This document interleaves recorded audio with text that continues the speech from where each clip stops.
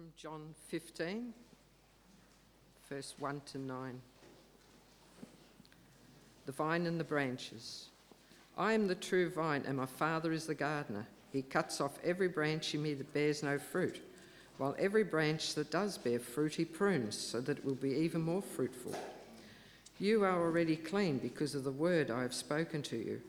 Remain in me, and I will remain in you. No branch can bear fruit by itself. It must remain in the vine.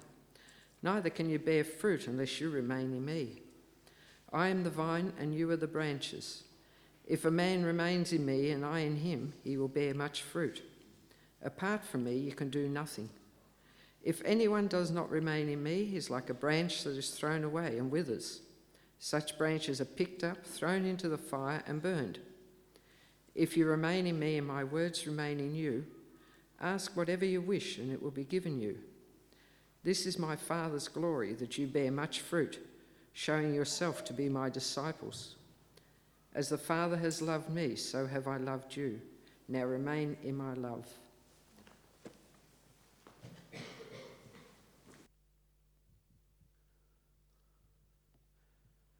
Thanks, Maria. If you want to turn over further in the New Testament to the book of Colossians, this morning we're going to continue our series there, Colossians chapter 2, starting at verse 16.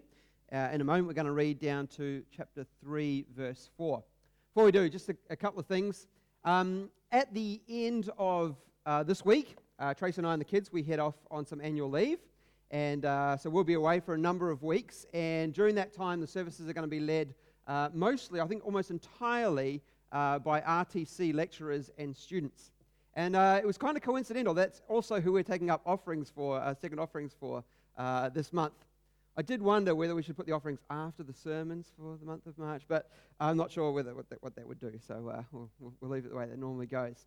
Also, I just want to let you know that Paige Costa is currently seeking sponsorship for a mission trip that she's doing through her school to build a church in Borneo.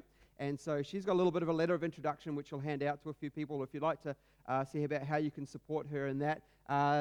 She is, with a bunch of others, seeking to raise money for the materials to build a church in Borneo. So if you want to find out a little bit more about that, you can see Paige, or she will approach a few people afterwards as well. All right, we're going to continue reading there from Colossians chapter 2, from verse 16. There we read, Therefore, do not let anyone judge you by what you eat or drink, or with regard to a religious festival, a new moon celebration, or a Sabbath day. These are a shadow of the things that were to come. The reality, however, is found in Christ. Do not let anyone who delights in false humility and the worship of angels disqualify you for the prize. Such a person goes into great detail about what he has seen, and his unspiritual mind puffs him up with idle notions. He has lost connection with the head, from whom the whole body, supported and held together by its ligaments and sinews, grows as God causes it to grow. Since you died with Christ to the basic principles of this world, why, as though you still belong to it, do you submit to its rules? Do not handle, do not taste, do not touch. These are all destined to perish with use, because they are based on human commands and teachings. Such regulations indeed have an appearance of wisdom with their self-imposed worship, their false humility, and their harsh treatment of the body, but they lack any value in restraining sensual indulgence. Since then you have been raised with Christ, set your hearts on things above, where Christ is seated at the right hand of God. Set your minds on things above, not on earthly things, for you died, and your life is now hidden with Christ in God. When Christ, who is your life, appears, then you also will appear with him in glory. It'd be really good to keep your Bible open there at this passage. Let's pray together, shall we? Lord God, we thank you for your word, the Bible. We thank you that in it we have the word of life. We have the word that speaks of your Son Jesus and all he is and all he's done for us and all he continues to do in us and through us and in this world. Lord God, we thank you for this passage. We realize that it brings some challenges to understand. So we pray, Lord, that you would grant wisdom and understanding But we also realize that it brings us some challenges to apply. And so, Father, we pray that you would be at work in us by your Spirit. Show us, Lord, what it means to live as a follower of Jesus in this world. So we ask this in his name and for your glory. Amen. Now, it seems to be quite popular these days to have how-to guides. Mr. Google can definitely be your friend, but also your enemy when it comes to how-to guides. Just a couple of examples of things that I've used recently on the how-to. Things like how to rid my computer of a virus, how to install a new door handle, how to collect coriander seeds. All of these, Mr. Google has provided very helpful. Sometimes that happens, isn't it? Someone's taken the time and written a very useful how-to guide for us. They've thought about it, they've written it in a way that makes sense, you can understand it, it kind of follows, and it works. Sometimes, however, those how-to guides are not very helpful at all. It's like they've been translated from Russian to Chinese to Hindi, and finally into English, where it still doesn't make an awful lot of sense. Sometimes they're just confusing, things seem to be out of order, and sometimes they are just downright wrong. What they are trying to help you to how do doesn't seem to help at all. Now, we've been making our way for the last month through this book of Paul, this letter of Paul to the Colossian church. And we've seen that the Colossian church has been infiltrated by a thinking that is unhelpful. A how-to which is proving to be wrong. Not a how-to of home improvements or IKEA shelving, but a how-to live as followers of Jesus in this world. How to live in Christ and to grow in Christ. They've had this how-to thinking come to them, but it's been built on the wrong foundation. This how-to is not helping them at all. Now today we come pretty much to the real guts of the letter to the Colossians. The very centerpiece of it, where Paul is going to explore the how-to of remaining or continuing to live and walk in Christ. The how-to of growth in Christ. You remember back in chapter 2, verse 6, he says this, "So then, just as you received Christ Jesus as Lord, continue to live in Him." Last week, when we looked at the verses following that, we saw the why. He built his case. Why are we to continue to live in Christ? And today, from chapter 2, verse 16 to 3, verse 4, we're going to look at the how-to. And he's going to do two things. He's going to look at the how not to, verses 16 to 23, and the how-to in verses 1 to 4 of chapter 3. And that's basically our structure for this morning. Now, this last week when I went to the gym one day, one of the instructors pulled me up. He pulled me up on an exercise that I was doing. He wanted to show me a new way to do it. But the very first thing that he did was he showed me what I was doing wrong. How I was using muscles wrong, technique all wrong, and how what I was doing was not benefiting me one little bit. So before he moves on to the how I should, he corrects the what I'm doing wrong. Paul is doing that here in verses 16 to 23. He's made these references to teachings or philosophies that are not based on Christ. Now he's going to unpack them, or he's going to take them on head on. He's going to confront what is wrong and infiltrating the Colossian thinking. And he's going to give two commands and ask one question, which is going to act like a command as well. And each time, he's going to get a little bit stronger. The first thing he says there in 2:16 is, says, "Therefore, do not let anyone judge you." Don't, he says to the Colossian church, be judged by these people who are seeking to judge you by what you eat or drink, or with regard to a religious festival, a new moon celebration, or a Sabbath day. What's happening? There's this teaching that's coming into the church that says, may I ask the question, are you really saved? Are you genuinely a child of God when you don't obey what God has commanded in regards to food and drink and festivals. And so his response to the Colossian church is, do not allow yourselves to be judged by these measures.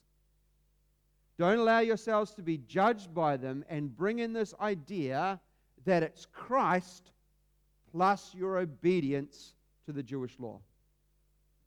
The second command he gives them is down there in verse 18. He says this. He says, do not let anyone who delights in false humility and the worship of angels disqualify you from the prize. He's going stronger this time. He's saying, don't allow yourself to be judged, but don't be disqualified. Don't go as far as thinking that you need more than Jesus to be saved. Don't go thinking that you need to add to Jesus your obedience to the law to live in Christ. Because if you do, you're no longer standing on Christ alone, and you are disqualified from the prize. Now, the third thing that Paul does here is he doesn't ask a direct question, but he asks a very pointed question there in verse 20. He says, since you died with Christ to the basic principles of this world, why, as though you still belong to it, do you submit to its rules? See, some people, it would appear, had gone just a little bit further than just being worried about their standing in Christ. That actually adopted Jesus plus. Do not touch, do not taste, do not handle. They had brought that in to their faith in Christ and said, this is what helps me live in Jesus. This is what helps me, enables me to grow in Christ. Now, Paul is being unequivocally clear and strong on this point. Don't do it. Don't go down that line. Don't start by thinking that you're judged. Don't think that you're being put outside the kingdom. Don't adopt these rules to your faith in Jesus. You cannot go down that line. This is not how you continue to live in Christ. This is not how you grow in Christ. You see, there has always been, and there still is, a certain element of the Christian church and of Christian life that wants to focus on externals. There's a certain part of us that wants to look around us and judge the faith of others by externals that we see. There's a part of the Christian church, there's a part of us often, that wants to put all of our effort into what other people can see around us, the obedience to rules and regulations, as the things that make us right with God. I think about some of the things that have been prevalent in the time that I've been in the Christian church and in Christian circles. The things that have been added to Jesus. What you wear to church on a Sunday. You would think by some of the conversations that the denim was weaved by the devil himself, the way it's been talked about. Smoking. But only when we realized how bad smoking was to the human body. Because I distinctly remember the smell of stale smoke after session meetings in our house as a kid growing up. But all of a sudden, smoking was out. It was Christians don't do it. Getting pregnant before you're married. Going to church twice on a Sunday. Going to nightclubs. You could probably add a whole list of other things that have been seen as the touchstone, the important thing about Christian life. Now, we do that because behavior is important, isn't it? The way we live as followers of Jesus matters. It's important. Our obedience to God, the way we treat each other, the way we deal with those outside of the kingdom, these things matter. They are important. But they are not where our life with Christ starts. And obedience to these things does not make or grow a Christian. See, the problem is with external laws and rules is what we do is we create a fence around sin. We fence it off and we try to hem it in, but it doesn't stop us from climbing the fence and playing with it. See, the problem is not what I do. The problem is what I love and what I think about. The problem starts with my heart and not my actions. My actions are never going to change the state of my heart. See, throughout this passage, throughout this section, Paul's giving reasons why not to do this, why not to live in Christ this way. He says there in verse 16 about the new, or 17, about the new moon celebration, the Sabbath day. He says, these are a shadow of the things that were to come. They were a shadow, an important shadow, a God-given shadow, but the reality is found in Christ. We have what they were pointing to. We have Jesus. Verse 18. Another reason. People who think this way are delighting in false humility and the worship of angels. Do they think they're worshiping angels? No. Paul's actually being very derogatory here to them. They think they're being so genuine about what they're doing, but it's false humility. It's actually a worship of angels. It's not a following of Jesus. It's not a worship of the true God himself. It's something else. He says there that people who think this way, verse 19, have lost connection with the head, from whom the whole body, supported and held together by its ligaments and sinews, grows as God causes it to grow. These people who think this way, they're not connected to Christ. They're not connected to his body, and so there is no genuine growth. And finally, he says in verse 23, such regulations indeed have the appearance of wisdom with their self-imposed worship, their false humility, and their harsh treatment of the body. He says they can look so good. You know, you see somebody who is beating themselves up to obey. You see someone who is strict on themselves and on their body. It looks so good. But look at what it says. But they lack any value in restraining sensual indulgence. Probably the way the NIV translates that, it's actually a little bit weak. It's probably even stronger than that. All it does is it actually seeks to serve sensual indulgence. It actually makes matters worse. See, imagine if you had a packet of chocolate biscuits in the cupboard. You know the one, you all know I'm talking about Tim Tams. As soon as I say that, you're thinking about Tim Tam. And you know that you should not eat the chocolate biscuit. And so you say to yourself, I will not eat the chocolate biscuit. I will not eat the chocolate biscuit. I will not eat the chocolate biscuit. Over and over again. And what you do is you put on the back of the toilet door, don't eat the chocolate biscuit. And you put on the back of your phone or the front of your phone, don't eat the chocolate biscuit. And you put on the remote control for the TV, don't eat the chocolate biscuit. What have you done? You have made yourself think about the chocolate biscuit. That's all you can think about is the chocolate biscuit. It fills your mind. It's all you're thinking about. You're dreaming about it. You can taste the chocolate biscuit. You are wearing yourself down to the chocolate biscuit. Translate that to any form of sensual desire. What are we saying to ourselves? Don't do it. Can't do it. Shan't do it. Got to stay away from it. Can't be near it. We end up in our minds going over and over again what we should not be doing.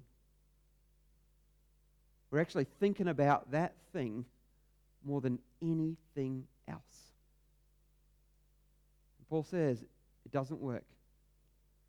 You're just feeding sensual desire when you do that.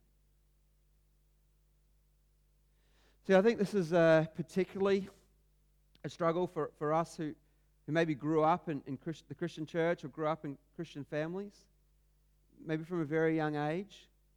See, what happens is we hear from a very young age about what we should and shouldn't do as Christians. Now, don't get me wrong, there is tremendous blessing and privilege in growing up in a Christian home and a Christian church. It is tremendously a wonderful blessing and encouragement. But we hear from pastors and parents and youth leaders and Sunday school leaders what we should and shouldn't do. And we grow up with consciences that are very attuned to what is right and wrong, but sometimes with very little ability to be able to live right lives because we have a focus that is on what we should and shouldn't do. We put boundaries in place and we try to be held accountable, or we let the guilt just grow and grow and grow and grow and grow until it sort of forces us to do the right thing. But it doesn't work. That's not because boundaries are wrong. They're great. Boundaries are helpful. Accountability is wonderful. God can use guilt, but when we're relying on those things to shape our behavior, it doesn't work. You see, what Paul is doing here as he works this down, as he points this down, is he's getting us ready for the alternative. He's getting us ready not to fixate on what is right and wrong, not to fixate on the behavior, but to fix our lives on Christ. See, already he's hinted at this in what we read before in verse 19. Already he's kind of steering us in the right direction. He tells us there in verse 19 that, the connection with the head, from whom the whole body, supported and held together by its ligaments and sinews, grows as God causes it to grow. He's already hinting there that growth comes from being connected to the head. It comes from being connected to Christ. And growth is something that God himself gives to us. He's pointing us in a particular direction. Now, when we get to chapter 3, verse 1, he opens it up and he lays it out plainly. Since then, you have been raised with Christ. Set your hearts on things above, where Christ is seated at the right hand of God. Set your mind on things above, not on earthly things. For you died, and your life is now hidden with Christ in God. When Christ, who is your life, appears, then you also will appear with him in glory. Notice the progression as we make our way through that. Past, present, future. Past, you died and were raised with Christ. We saw this last week. We were a part of Christ in his death, burial, and resurrection. We have a brand new life with a brand new heart. In the present, our life is being hidden with Christ in God. Now we are under God's care and protection. Our lives are lived under him, under his watchful eye, under his sheltering wing. And future, when Christ appears, we will appear with him in glory. Past, present, and future is all about Jesus. It's all about Christ. It's all about being a part of what he has done and is doing in this world, in ushering in a new age, in ushering in a new kingdom. We came to live in that new kingdom when Christ died and was buried and rose again. We belong to a new kingdom from that moment. We belong to Christ's new kingdom now, even though our lives may be hidden, even though it may not be obvious to everybody else, even though we might struggle to see it sometime. But when Christ returns and that new kingdom is ushered in completeness, then our new lives will appear with him in perfection. What's he saying? He's saying we belong to the new age, and the new kingdom. And that's how we are to live. And we do that with hearts and minds that are fixed on things above. Now that phrase, things above, that's not sort of this airy-fairy concept of what heaven's like. This is not saying spend a bunch of time pondering eternity or dreaming about what might be to come. It's very clear when it says things above, where Christ is seated at the right hand of God, isn't it?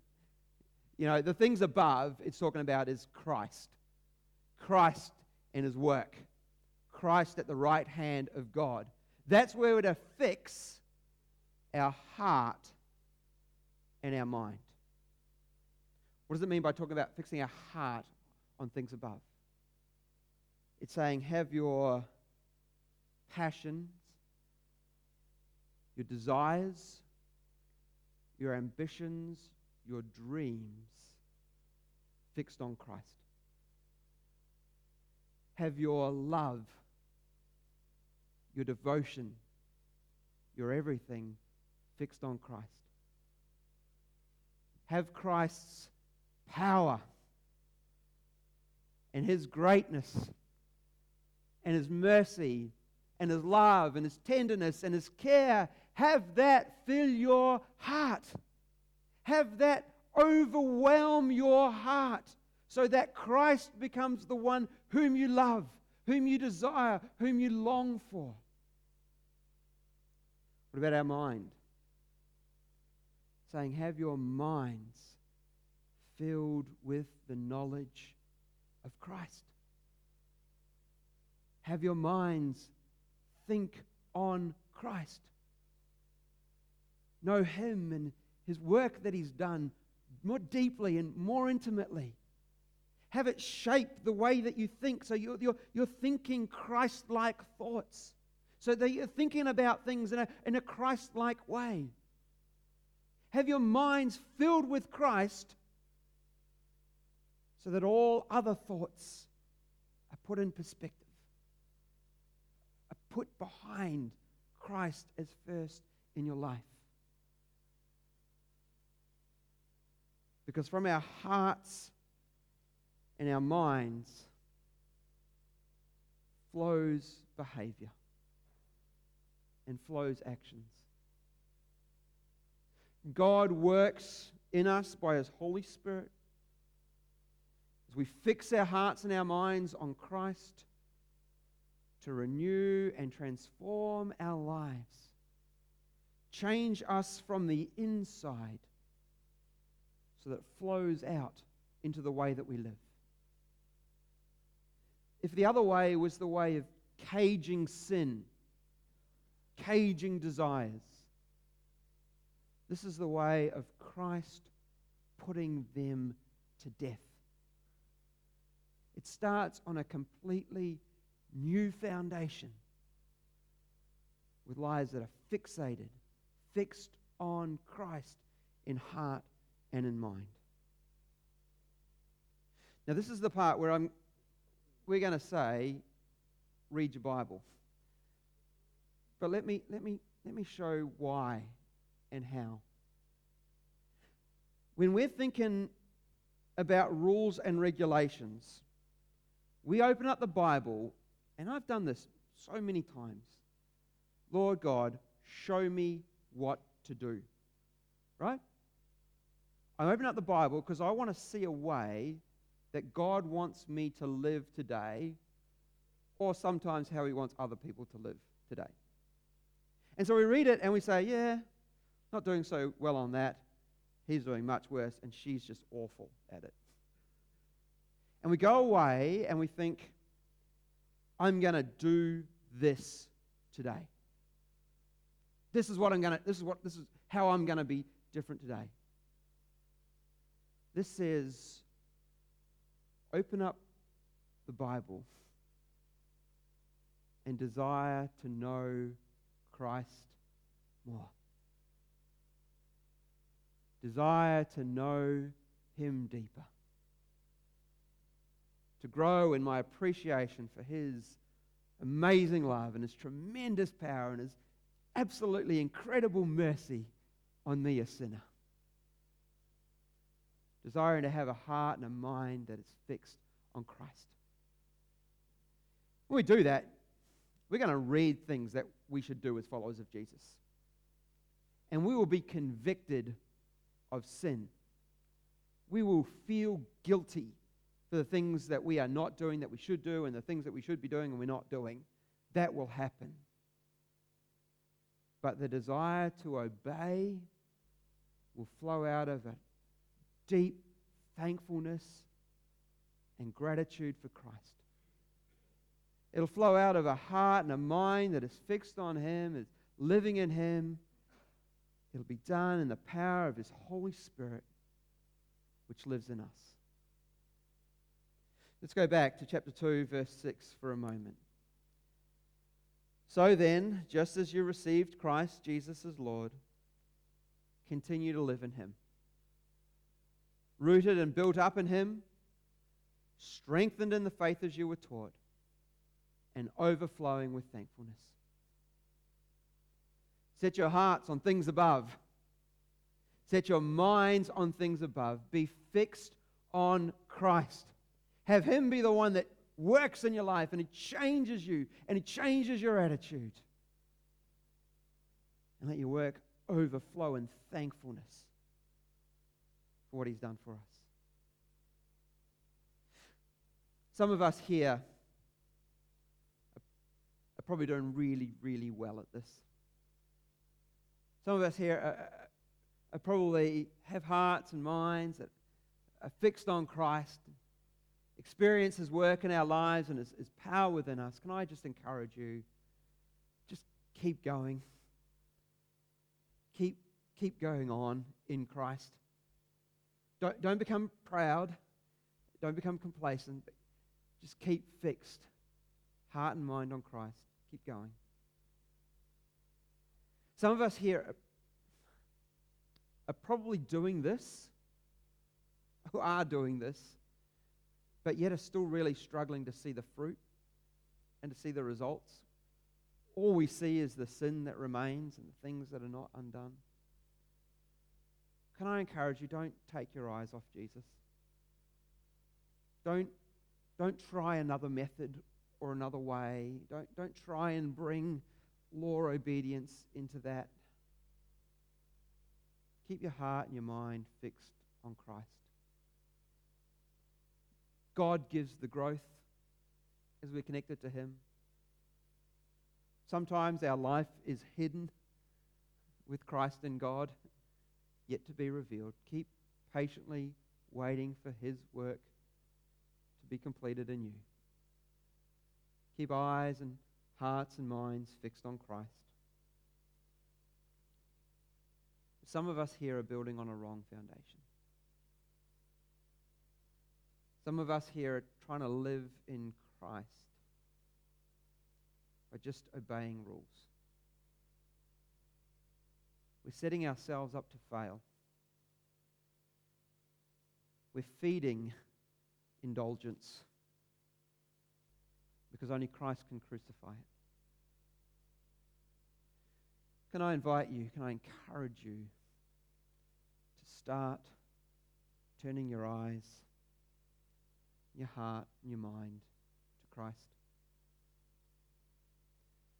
Changes will come, and they will need to come. But they will come as Christ, by His Spirit, works in us. There's no shortcut to growth. There's no how to do it alone Christianity. Fix your hearts and your minds on Christ, our God, our Savior, and our King. Let's pray to Him now.